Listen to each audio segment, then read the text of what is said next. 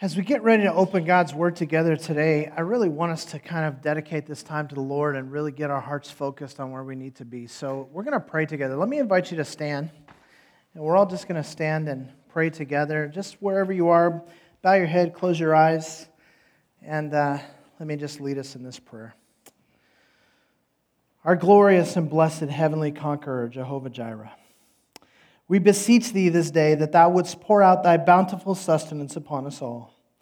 And we appropriate thy miraculous propitiation and sanctification, whereby we have been anointed vicariously through thy unmerited favor and grace, to be called indeed thy children, not as a result of works wrought in our own righteousness, but rather directly resulting from thy own righteousness, imputed to us this day in the person of Jesus Christ. It is my fervent prayer that I have sufficiently impressed everyone with my big words during this prayer. Are you peeking yet? You should be peeking. Okay, go ahead and sit down. And some of you are thinking, okay, but was that a real prayer or was that not a real prayer? I mean, does that count as prayer? He was kind of joking in that prayer. Was he joking? I think he was joking. I don't know if you can you joke when you pray? Some of you are wondering if I'm going to get hit by lightning. I have a reputation. Sometimes before meals when we pray, I like tease people in my prayers and things like that. And my wife says one day we're going to all say amen and you're just going to be a pile of smoking ashes. But I wanted to do that today because I wanted to get this sort of out on the table. We've been talking about the life of faith, and we've been talking specifically about prayer and how prayer fits into the life of faith. And whenever you begin to talk about prayer, for a lot of us, it becomes this sort of uncomfortable thing, makes the hair on the back of our neck stand up, and because prayer just makes us it just feels so awkward. Like we listen to people pray, especially in church on Sundays, and the people who stand up in front and they lead us in prayer, and we think, wow, they just always know what to say, and they never mumble and stumble, and they have all the right words. But boy, if you asked me to go up and stand before the congregation and pray, I would just be shaking in my boots, and I would be mumbling, and I wouldn't know what to say, and I might even say something that's not theologically sound, and then people would be judging me, and it'd be like, oh my gosh. And we think prayer is this big thing that is so sort of exalted and so sort of different than everything else that it's hard for a lot of us to even approach God in prayer. We just feel like that's something for other people. And so I want to just throw that out there. Is that what prayer is? I mean, does prayer have to involve these and thous? Does it have to have big words and fancy theological terms? Does it have to be written down and scripted and recited in just such a way? Are there actually rules that we have to follow when we pray? Do we have any freedom in the way that we pray? I mean, after all, the Scripture does give us model prayers and says, pray like this. I mean, what are we supposed to do with this whole prayer thing? And a lot of us are really uncomfortable with it. So I'm going to get into it a little bit today, and we're going to look at some examples of prayer in Scripture and see what we can learn from this. And we're going to start in the book of 1 Samuel. So if you have a Bible, turn to the book of 1 Samuel. It's in the Old Testament, early on in your Bible. And as you're turning there, let me tell you that the 1 Samuel is basically the beginning of this whole section of the Scripture that is a history of Israel. And when you have 1 Samuel, 2 Samuel, 1 Kings, and 2 Kings, when you add them all together, you have 100 chapters of Scripture that cover 400 years of Israel's history. And God is basically laying it out, and He's saying, let me tell you the story of my people and my interaction with them, and let me show you how I have acted with my people all along so you get a feel for what you can expect from me as God. And He's beginning this great story in 1 Samuel chapter 1, and He doesn't begin it with the story of some amazing prophet who came to the people and spoke this great message. He doesn't tell the story about this beautiful temple that was built and the priests and how the priests led the worship and all of that. He actually begins the story of this 400 years of history of Israel with this sort of backwoods family that nobody has ever sort of thought would make it to the pages of Scripture. It begins in 1 Samuel chapter 1, verse 1. It says, now there was a certain man from Ramathaim Zophim, from the hill country of Ephraim, and his name was Elkanah, the son of Jeroham, the son of Elihu, the son of Tohu, the son of Zuph, an Ephraimite. You got that? There'll be a quiz on the names afterwards. Okay? This guy Elkanah, that's the point. There's a guy named Elkanah. He could have just said that. Verse 2, he had 2 wives. Everybody go, ooh. 2 wives. The name of one was Hannah, the name of the other Peninnah, and Peninnah had children, but Hannah had no children. So we have this story. It's going to tell us 400 years of the history of God's working with His people. And he begins the story with what amounts to an ancient episode of Jerry Springer. Okay? He says there's this backwoods family, right, from the hill country, okay? And this dude named Elkanah, and he has 2 wives. And so you're thinking, okay, this is going to be a great episode. There's going to be some fireworks in this episode, right? Because it doesn't take a genius to know that if you have 1 husband and 2 wives, there's going to be some stress in that family at some level, right? So there's this guy, this backwoods guy from the hill country named Elkanah, and he has 2 wives. And to make matters worse, it tells us that Peninnah had children and Hannah had no children. Now, if you know anything about Old Testament literature, you know that in this culture, it's very different than our culture today. In this culture, women had one sort of source of social status. It was whether or not they produced children, and more specifically, whether or not they produced male children. And so that was sort of where a woman's self-worth came from. In our culture today, it has to do with beauty. It might have to do with career. It might have to do with social acceptance and all that kind of stuff. In their culture, for a woman, her whole sense of worth came from that she had a husband and she had children. If she could not provide children for her husband, he literally had the legal right to just cast her off into the street and go and find somebody else to bear children. And no one would blame him for it because that was what a woman was for. Now, hopefully we've come a ways in our thinking about women since then. But in those days, that was the deal. And here's this woman who is now looking in the mirror every day, and it's yet another day when she's not pregnant. And to make matters worse, her husband has a second wife, and that woman pops out a baby every year. And so the family is growing, and yet none of the children belong to Hannah. So you have this guy, he has 2 wives, one of them apparently very blessed by God. Obviously, she is well esteemed in God's eyes because God keeps giving her children. And then there's another one who must be disrespected by God and must not be loved by God because God doesn't give her any children. And you can imagine the stress that is built up in the relationship between these 2 women. And so the story begins. Verse 3. Now this man would go up from his city yearly to worship and to sacrifice to the Lord of hosts in Shiloh. And the 2 sons of Eli, Hophni and Phinehas, were priests to the Lord there. When the day came that Elkanah sacrificed, he would give portions to Peninnah his wife and to all her sons and her daughters. But to Hannah he would give a double portion, for he loved Hannah. But the Lord had closed her womb. Okay, let's stop there for a second. So every year they go to a festival. Now, we don't do a lot of this in our culture. This would be something close to Thanksgiving or Christmas. It comes around every year. Everyone looks forward to it. Everyone celebrates it. And family comes from all directions. And everybody gets together for a big feast, right?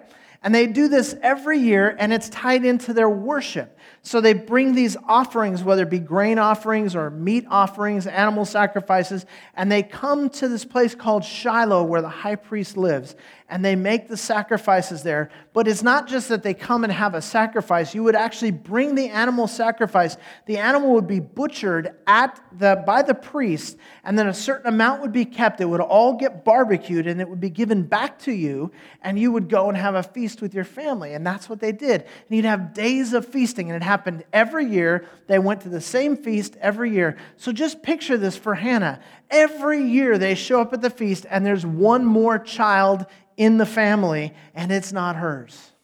And every year she has to talk to nosy Aunt Edna, who wants to know what's going on and how come she hasn't had any kids yet. And every year she looks at the raised eyebrows as people say, "Oh, look, you have so many children. How many of these are yours, Hannah?" And Hannah has to say, "None of these are mine. The Lord has not blessed me." And so her husband, Elkanah, sees this, and he has enough sensitivity to care. He loves her very much. And he says, as I give these portions to Peninnah and all of her children, and then I come to Hannah, I'm going to give her a double portion of the sacrifice as a sign that I understand, that I love her, that God loves her, and I just want to encourage her. So he's a good guy, and he wants to care for his wife, and he really loves her. But it says, but the Lord had closed her womb. Now, verse 6. Her rival, however, would provoke her bitterly to irritate her because the Lord had closed her womb. What a nice lady. So every year, the other wife has got her belly sticking out, and she'd come up and she'd poke her in the belly, and she'd say, "Anything in there this time?" Mocking her again and again. Always measuring herself next to this woman who has all of these babies. Obviously, she must be blessed. There must be something wrong with me. Maybe God has turned his back on me. Maybe God doesn't even know I exist. Maybe God doesn't care. I've been praying and my womb is closed. Verse 8. Then Elkanah, her husband, said to her, "Hannah, why do you weep? And why do you not eat? And why is your heart sad? Am I not better than 10 sons?" Now, some of you women are sitting here right now going, "Yeah, typical man, right?" Totally doesn't get it. It's not that he doesn't care. He loves her. It says he loves her. He gave her a double portion. But he absolutely doesn't understand these emotions that she's going through. And frankly, he's sick of it. He's saying, man, every year we go to this thing. It's supposed to be a celebration. We're supposed to be dancing and feasting and all of that. And every time we go, you're in a bad mood. You're always depressed. Why are you so sad? And he knows the answer. So he says to her, "Look, aren't I better than 10 sons? And if I said that to my wife, she would say, "No, you're not. You're not better than 10 goats." I mean, who is that insensitive to his wife? Aren't I enough for you? No, dear, you're not. Because everybody looks at me, and everybody sees me, and everybody, when they see me, says to themselves, "She must not be loved by God." I know they don't say it out loud, but I know that's what they're thinking. I can see it in their eyes. And I see the way they whisper when I walk by. And every year, I have to go through this. Her husband's not a bad guy. He just doesn't get it. She is broken. She is falling apart. And after the feasting and the sacrifices, she begins to cry out to God. Look at verse 9. Then Hannah rose after eating and drinking in Shiloh. Now Eli the priest was sitting on the seat by the doorpost of the temple of the Lord. She, greatly distressed, prayed to the Lord and wept bitterly. She made a vow and said, "O Lord of hosts, if you will indeed look on the affliction of your maidservant and remember me and not forget your maidservant, but will give your maidservant a son, then I will give him to the Lord all the days of his life, and a razor shall never come on his head." Now it came about when she continued praying before the Lord that Eli was watching her mouth. Now let's stop there. Just pay attention to her prayer. First of all, what you need to notice is that she calls herself his maidservant. Again and again. She doesn't call herself his daughter. She doesn't say, "Lord, Father, I'm coming to you as your daughter, and I'm dying here, and I need your help." She just says, "No, I'm just your maidservant. I want to say it again and again." She must say it 3 or 4 times in those 2 lines. Your maidservant, your maidservant. I'm just a servant. I'm just a slave. I get that. But I'm hurting here. And I want to have a son. It's all that I want. And if you will give me this son, I will make a vow. A razor will never touch his head. And you say, what? What does that mean? Well, in these days, there was something called the Nazirite vow. And the Nazirite vow was a vow that young men would make to God when they felt called by God to be a holy man, or they felt called by God to be a priest and to go into ministry. And they would make this vow, and they would say, I'm going to have 30 days in which I'm going to fast and just go away from everything. I'm going to get separated from my culture and everybody else, and I'm just going to seek God for 30 days, and I'm not going to do any of the things that I normally do. I'm not going to eat. I'm not going to bathe. I'm not going to cut my hair. I'm not going to do any of that stuff for 30 days. And they would go and take this Nazirite vow, and they would go and seek after God. Sometimes when they were really serious and they wanted to dedicate themselves completely, they would take a Nazirite vow for 90 days. And they would eat just a limited diet for those 90 days. But during those 90 days, they would never cut their hair. And so you could tell the Nazirite by the way that his hair was grown out and unkempt. And it would be a sign that he had made this vow to God, that he was a man after God, that he was going after God with all of his heart. And so she's saying to him, I will make on my son's behalf a Nazirite vow, not for 30 days, not for 90 days, for his entire life. My son will be dedicated to you for his entire life. And so I'm not asking for me. I'm vowing on behalf of my son. She's making this offering to the Lord. Now, it's not the most impressive prayer you've ever heard. She doesn't follow any of the rules that you've been taught about how to pray. She obviously hasn't been to the Christian bookstore and picked up a book on prayer that tells her 7 steps to praying the way God wants you to. She's not doing any of that stuff. She's certainly not following Jesus' model prayer from the Sermon on the Mount that we call the Lord's Prayer. She's not following any of the rules of prayer. She's not talking to God about how great He is. She's just crying out. It's a selfish prayer, if you want to be honest. She's just going, I'm desperate, I'm broken, and I want you to do something for me, God. Just do it for me. She cries out on her own behalf. She wants some tangible sign that God actually knows she exists, that God actually loves her, that He actually cares. Obviously, this is not the first time she's ever prayed. I guarantee you she must have prayed many times for a child and never got it. And now she's reached this point of desperation where she's just crying out to God, and she just wants some kind of tangible sign that God loves her. She wants to know that she has not lost all of her value in His eyes. This is the prayer of a desperate and a hurting woman. She's having trouble finding evidence that God cares. You ever been there? Hurting so much that you just go, does God even care? He's got all this power and He's supposed to love me, but I'm telling you, I'm just drowning here and I'm crying out, and it's like He doesn't even respond. I've been crying out for such a long time. Maybe He doesn't even exist. And if He exists, maybe He doesn't know I exist. Maybe I've done something to separate myself from Him so bad that He'll never listen to me again. Just that kind of hurt. She's ashamed. She's embarrassed. She is broken on the inside, and she's about to get even more embarrassed because she's already sort of been chastised by her husband for her attitude, and now she's about to get called out by her pastor. Look at verse 12. Now it came about, as she continued praying before the Lord, that Eli, that's the high priest, was watching her mouth. As for Hannah, she was speaking in her heart, only her lips were moving, but her voice was not heard. So Eli thought she was drunk. Now, before you think that that's a ridiculous conclusion to jump to, it makes all the sense in the world. It's a feast.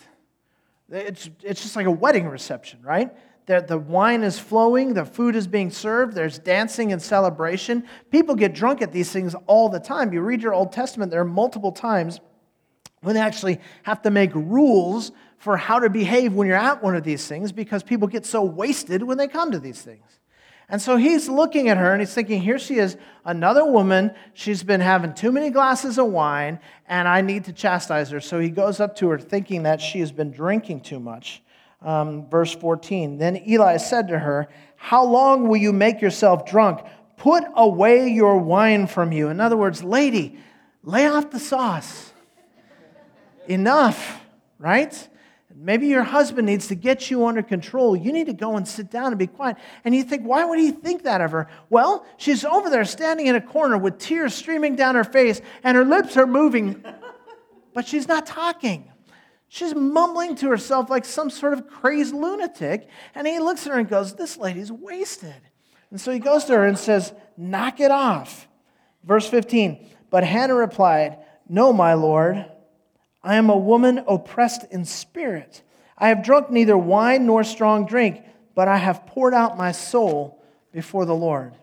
Do not consider your maidservant as a worthless woman, for I have spoken until now out of my great concern and provocation.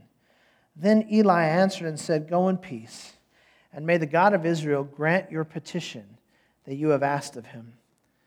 She said, let your maidservant find favor in your sight. So the woman went away and ate, and her face was no longer sad. This is not an impressive woman.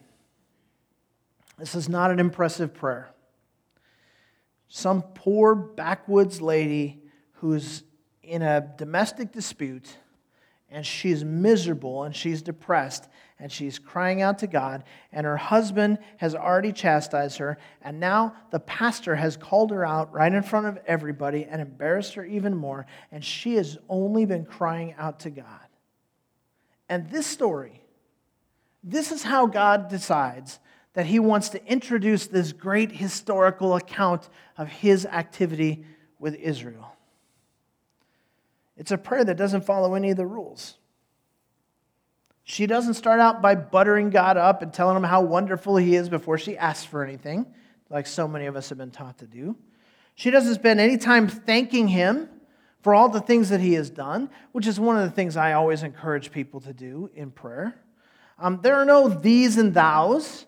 It doesn't seem to have been a well thought out, well constructed prayer. It's certainly not a poem. It's just a desperate plea from a desperate woman. And to make things worse, if we're evaluating her prayer, she's doing the one thing you're not supposed to do.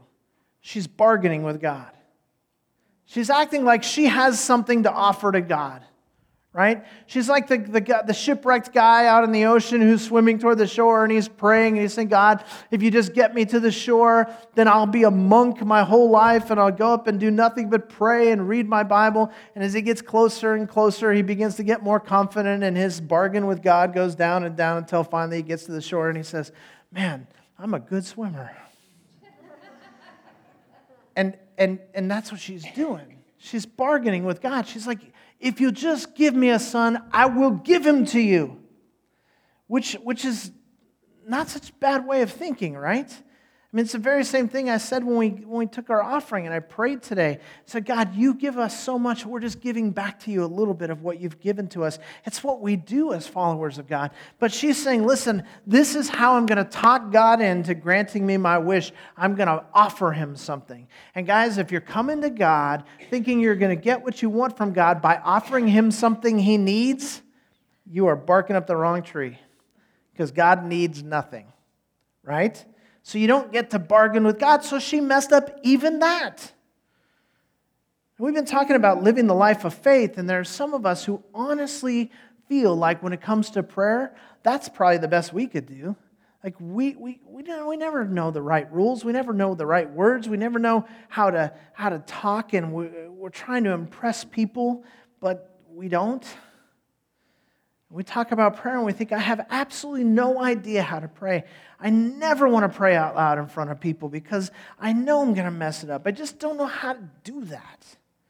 But here at the beginning of this great chronicle of Israel's history is this story of this messed up woman praying a messed up prayer in the middle of messed up circumstances. And the only one in the whole story that's not messed up is God.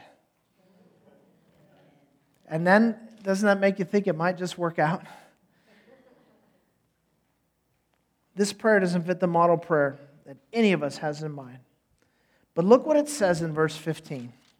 If you write in your Bibles, underline these words. At the bottom of verse 15, she says, I have poured out my soul before the Lord.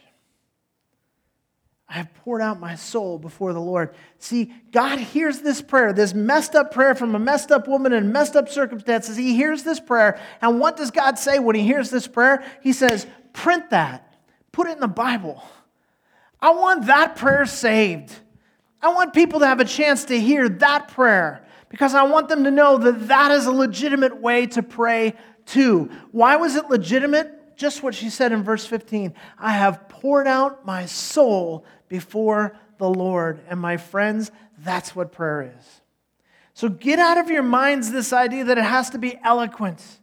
Get out of your minds this idea that it has to be poetic, that it has to be theologically deep. Get out of your minds all of that kind of stuff and just ask yourself, when I'm really hurting, when I'm really lost, when I'm really at the end of my rope, when I really have nothing to offer, can I pour out my soul to God? Because if you can pray. You do that in the context of a life of faith, and I guarantee you, God hears that prayer. Now, do you remember my sermon before I left for Africa, just 3-4 weeks ago? I preached from Luke chapter 18 as I was starting to get into this issue of prayer in the life of faith. And I preached from Luke chapter 18 about the story that Jesus told, and there were two people praying. One of them was a Pharisee, right? And the other one was what? Anybody remember? Tax collector, right? It's the Pharisee and the tax collector. And the Pharisee has on all the right robes and all the right garb. He is dressed the way you're supposed to be dressed when you come to church. He has all of the right religious activities memorized, and he has them down to a T. He knows the Scripture backward and forward. He's dedicated his whole life to serving God, and he comes in and he prays this beautiful, flowery prayer, thanking God for how great God has made him. And then next to him is this tax collector, criminal, and he's beating his chest, and he's just crying out to God for mercy. And Jesus said, God heard and answered one of those prayers that day. And which one was it? The tax collector. See, we got to get out of our minds this idea that somehow prayer is this art that we craft some beautiful thing, and out of this beautiful thing we can come before the Lord. God says, no, my whole point is you need me. That's why you come to me in prayer. The same thing was true with the thief on the cross, right? Remember, Jesus is crucified between two thieves. There's a thief on his right and a thief on his left. And the one thief is mocking him along with everybody else, isn't he? But then the other thief, the thief on the other side, it says he cries out to him and he says, Lord, remember me when you enter into your kingdom. No, our Father who art in heaven. No flowery prayer. No, I thank you for this and I praise you for that. This guy wasn't baptized. He didn't join the church. He wasn't a member of the Sunday school class. He hadn't done any of the things that everybody's taught you have to do in order to approach God. And yet there he was within an inch of his life, about to be dead. And Jesus said to him, today you will be with me in paradise. He heard that prayer and he answered it. You would never use that prayer as the sample prayer for how we ought to pray, but maybe you should. Lord, remember me. That's a legitimate prayer. The same was true for old blind Bartimaeus. You remember that blind guy on the side of the road screaming and shouting out as Jesus and his entourage are going past? And he's shouting out. And what is he shouting out? Son of David, have mercy on me. Son of David, have mercy on me. Again and again and again, screaming and crying, just this blind beggar by the side of the road.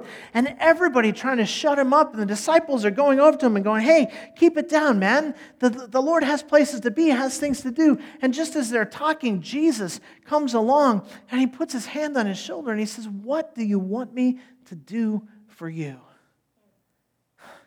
Can you imagine Jesus looking at you in the eye and saying, what do you want me to do for you? Boy, you don't want to say the wrong thing then, do you? This is your one shot maybe. What do you want me to do for you?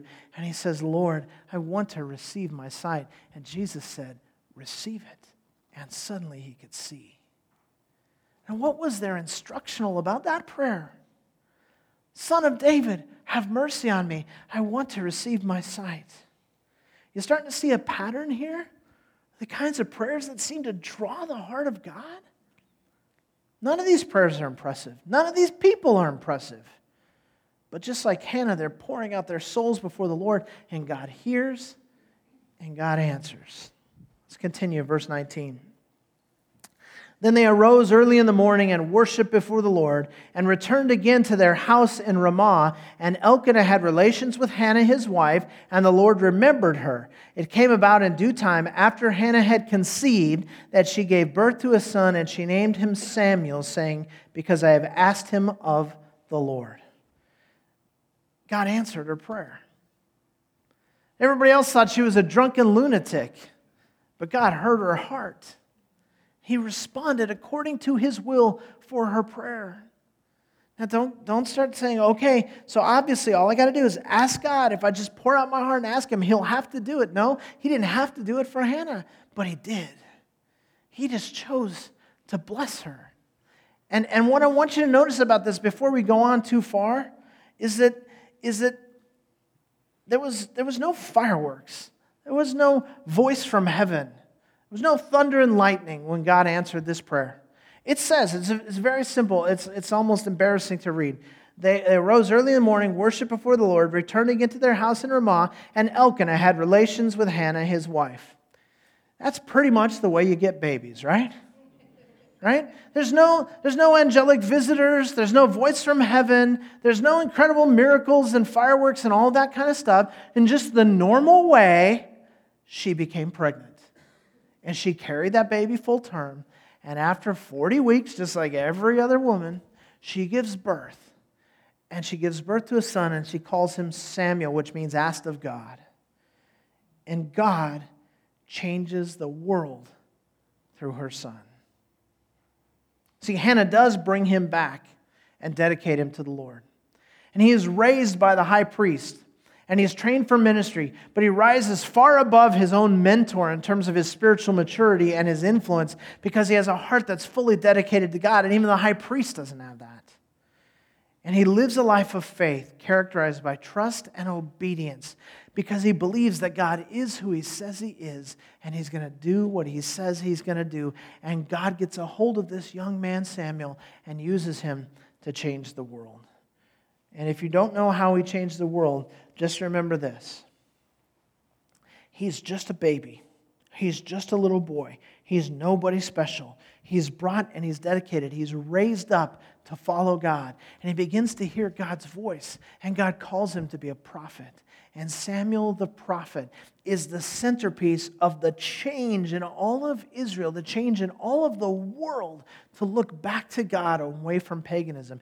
You've all heard of King David, right? We know King David is the center of the whole story, right? How the people are pagan and they won't go after God and they're falling away. And then God raises up King David, and King David is a man after God's own heart, and he leads them to be worshipers of God again. And Israel returns wholeheartedly to God. And King David is so honored among God and His people that God calls him a man after my own heart and says, I'm going to bring the Messiah through him. And he comes in the line of David, so that even to this day, the city of Jerusalem, the capital of Israel, is called the city of what? David. You know about David, the giant killer, David, the mighty warrior, David, the great king, David, the shepherd, David, the psalmist. We know all about David, don't we? Well, guess who mentored David? Samuel. Guess who was his teacher and his supporter and his pastor and his friend? Samuel. When he was lost and he didn't know what to do, who was it that brought the word of God to him? It was Samuel. This man who grew up from a little boy, who was the result of a prayer from a woman who had tears streaming down her face when she just cried out to God and said, I'm pouring my soul out before you, Lord. And God changed the world through Samuel. Let me give you another quick example so you can see how all this fits into the life of faith. Go to the New Testament and go to Matthew chapter 15. Am I battery? All right, while you turn to Matthew 15, I'm going to change my battery. You guys thought I was human, but I actually run on batteries. Try to keep that a secret, Lord. Okay. Matthew chapter 15. And I want you to go to verse 21 of Matthew chapter 15. And in Matthew 15, basically what you've had up until this point is Jesus giving lessons on what it means to be pure. Because the Pharisees have this idea that it's the way you wash your hands, it's the way you dress, it's your ceremony that makes you pure. And Jesus goes, no, it's what's inside of you that makes you pure. It's all about the heart. It's not about outward trappings. The Pharisees are saying that Jews are pure and Gentiles are unclean. And Jesus goes, no, it has nothing to do with race. They would teach that women are unclean. And Jesus goes, no, it has nothing to do with gender. He's saying it has to do with the heart. And then he gets to verse 21, and we come across this absolutely bizarre story. You don't find it in any of the other Gospels, but Matthew tells us this in the midst of this telling of what it means to be clean. In verse 21, here's what he says. Jesus went away from there and withdrew into the district of Tyre and Sidon. Now, what you need to know about that is that Tyre and Sidon, when Jesus goes to Tyre and Sidon, this is the only time in the Gospels that he leaves Israel and goes to Gentile lands. This is the only time. He has to travel about 50 miles to get there. And he goes to this Gentile place, and we don't know why he went. It doesn't tell us why he went, but I can tell you this, that these cities were sort of the vacation hotspots of the day. This would have been like, say, Palm Springs or something like that people go to just get away for the weekend. And he went to this place. Now, I don't know if it was for a vacation. It very well may have been. It may have been that they had been working in their ministry and said, guys, we just need some time off. Let's go get away from the crowds where everybody doesn't know us and everybody's not seeking after us. And let's just get some R&R. We don't know why he went there, but he went there. And we know what happens when he got there. Verse 22, and a Canaanite woman, or maybe your Bible says a Syrophoenician woman, and both of them are accurate because the Syrophoenician people were in the Canaanite region, but I like Syrophoenician because it means that she's a half-breed. She's half Syrian, she's half Phoenician, and both of those cultures are pagan, but they're different kinds of pagans, and they worship different kinds of gods, so very likely she worships all of these gods from her cultures, okay? She's a Syrophoenician woman from that region, and she came out and began to cry out, saying, "Have mercy on me, Lord, Son of David. My daughter is cruelly demon-possessed." But he did not answer her a word. Let's stop there. This is a very uncomfortable story. This woman comes to Jesus. Now, I want you to just put yourself in her shoes for a second. If you're a mother, you can really relate to this. But even if you're not, you have to understand the person she loves the most in the whole world, her daughter, is possessed by a demon. Or maybe a group of demons. She says, my daughter is cruelly possessed by demons. And I can't even picture what that's like, right? I just got back from Africa, so this is very fresh in my mind. There's a lot we don't understand about Satan and what he's doing and spiritual warfare and all of this. Here's one thing I'm learning and have been learning for years, and that is that Satan behaves differently in different places based on the culture and where he can get a foothold, right?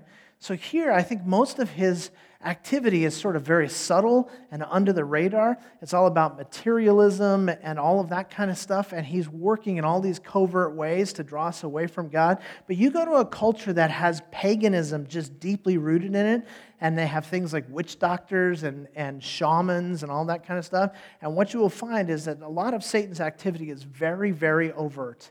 And you see it, and you see demon-possessed people, and you see stuff going on that just blows your mind, and there's needs for deliverance for people, and Satan works in the ways that he works. Imagine being a mother, a father, a parent, and your daughter is tormented by demons. How desperate would you be? And it's so interesting as she prays, it says, "Have mercy on me, Lord, Son of David. My daughter is cruelly demon-possessed." It's interesting, isn't it? She doesn't say, "Have mercy on my daughter."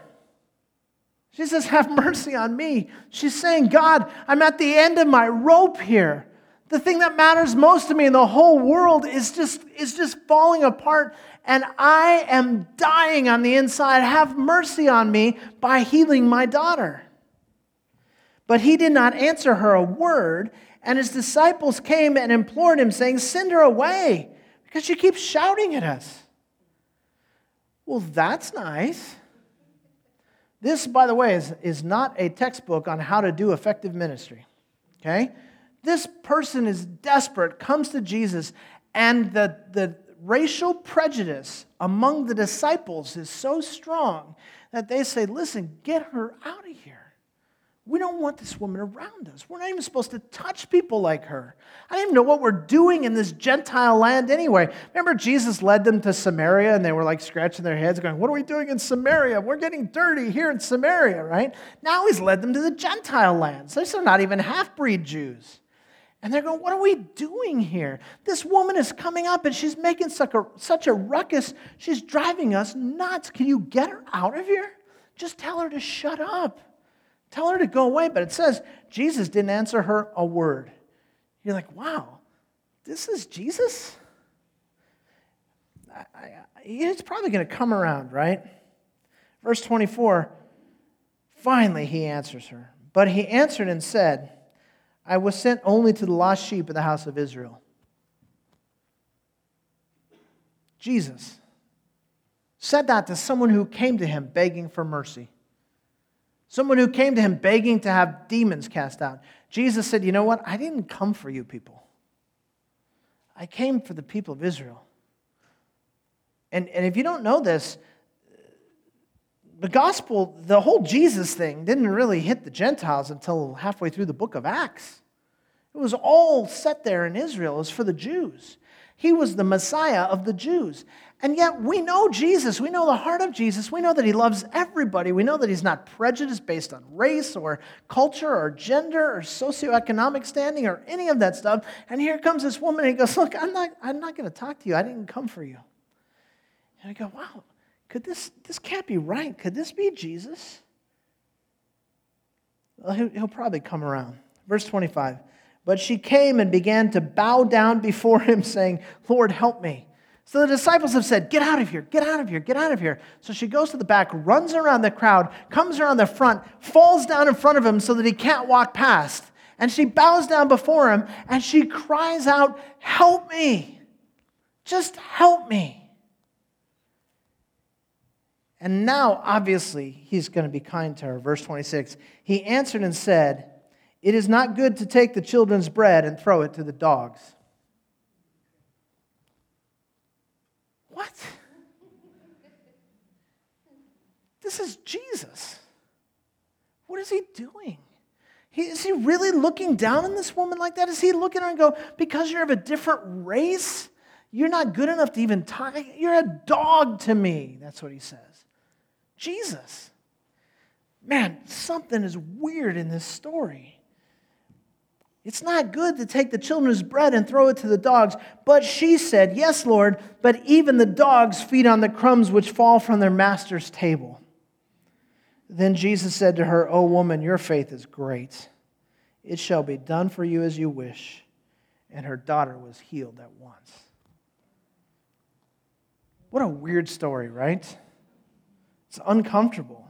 The disciples didn't want anything to do with her. Jesus explains that, listen, culturally, you shouldn't even be talking to us, and we shouldn't be talking to you. I'm a Jewish rabbi. I'm not supposed to have anything to do with you. But Jesus had gone way out of his way for this woman. We look at the way this unfolds, and it looks as though Jesus is caught by surprise, but is Jesus ever caught by surprise? He went 50 miles to accidentally bump into this woman. And as far as the scripture tells us, he didn't do anything else there. As far as we know, this is the only thing he did. He traveled 50 miles to bump into this woman, have this confrontation with her, and cast demons out of her daughter. He loved her. Just imagine what her life was like. Imagine how broken and scarred and hurt she must have been. Her daughter is possessed by demons. And she did not know how to pray. And she had no right to even talk to him. She had nothing to offer him. When he said, oh, you know what, I didn't come for you. She didn't come and say, oh yeah, but don't worry because I have money and I'll support your ministry. She didn't say, I know, but listen, I'm going to be a really devout follower. If you just help me out, I'll help you out. She had nothing to offer him.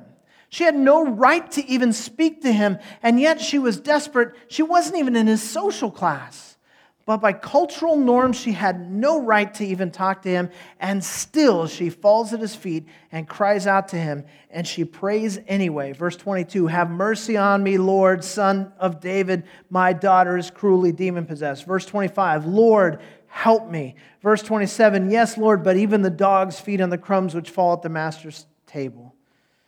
Jesus hadn't responded the way she hoped.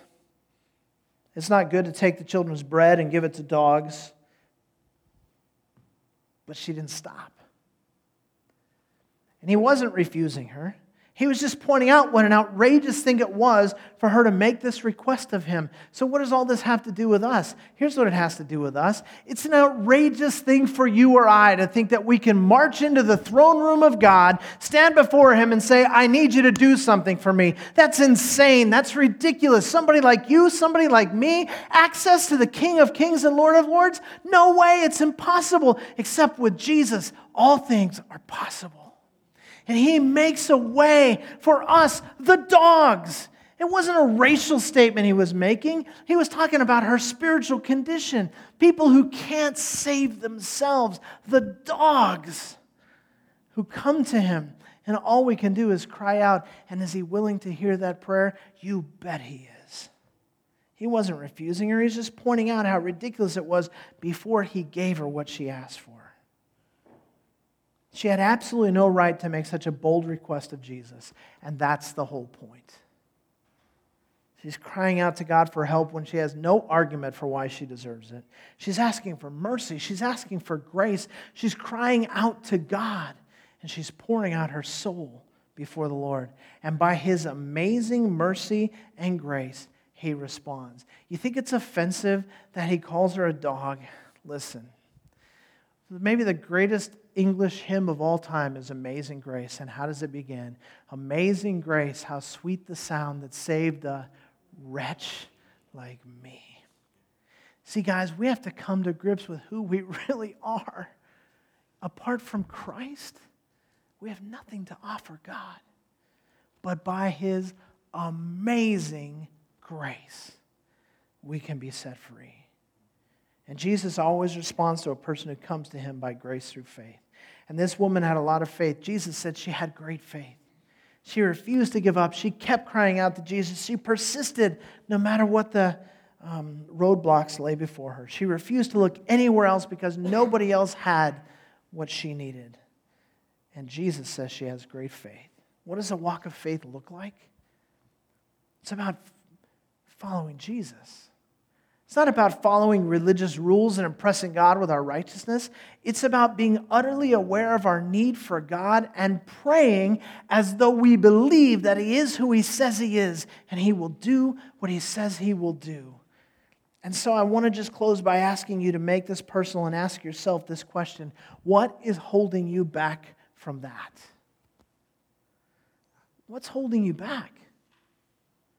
What keeps you from just falling down before God saying, I got nothing to offer, I got no hope, I got nothing to give you, I have no right to be here except by the blood of Jesus, but by the blood of Jesus I am here in the throne room of grace and I'm just pouring out my heart to you, God. What's holding you back from that? Is it your pride? Your sense that you don't really want to be exposed to God, you don't want to be seen as anything but having it all together? You don't want to be judged the way Hannah was judged as she cried out to God that day? Is it your sense of self-sufficiency? You know, I could probably handle this. I've handled a lot of harder things before. I know I could do this. Maybe I don't really need God that much. Is it fear? What would God do if I actually gave him my whole life and said, Lord, I'm going to take my hands off the wheel and you just handle this? Is it fear? Or maybe you're just not sure where to start. Why not start with a simple prayer, crying out to God, God, I've come to the end of myself. I have nothing to offer you, but, oh Lord, have mercy on me. Oh Lord, help me. He loves you. He waits with open arms for you to pour out your soul to him. And then watch as he changes your life and then changes the world through you. The life of faith is not that complicated.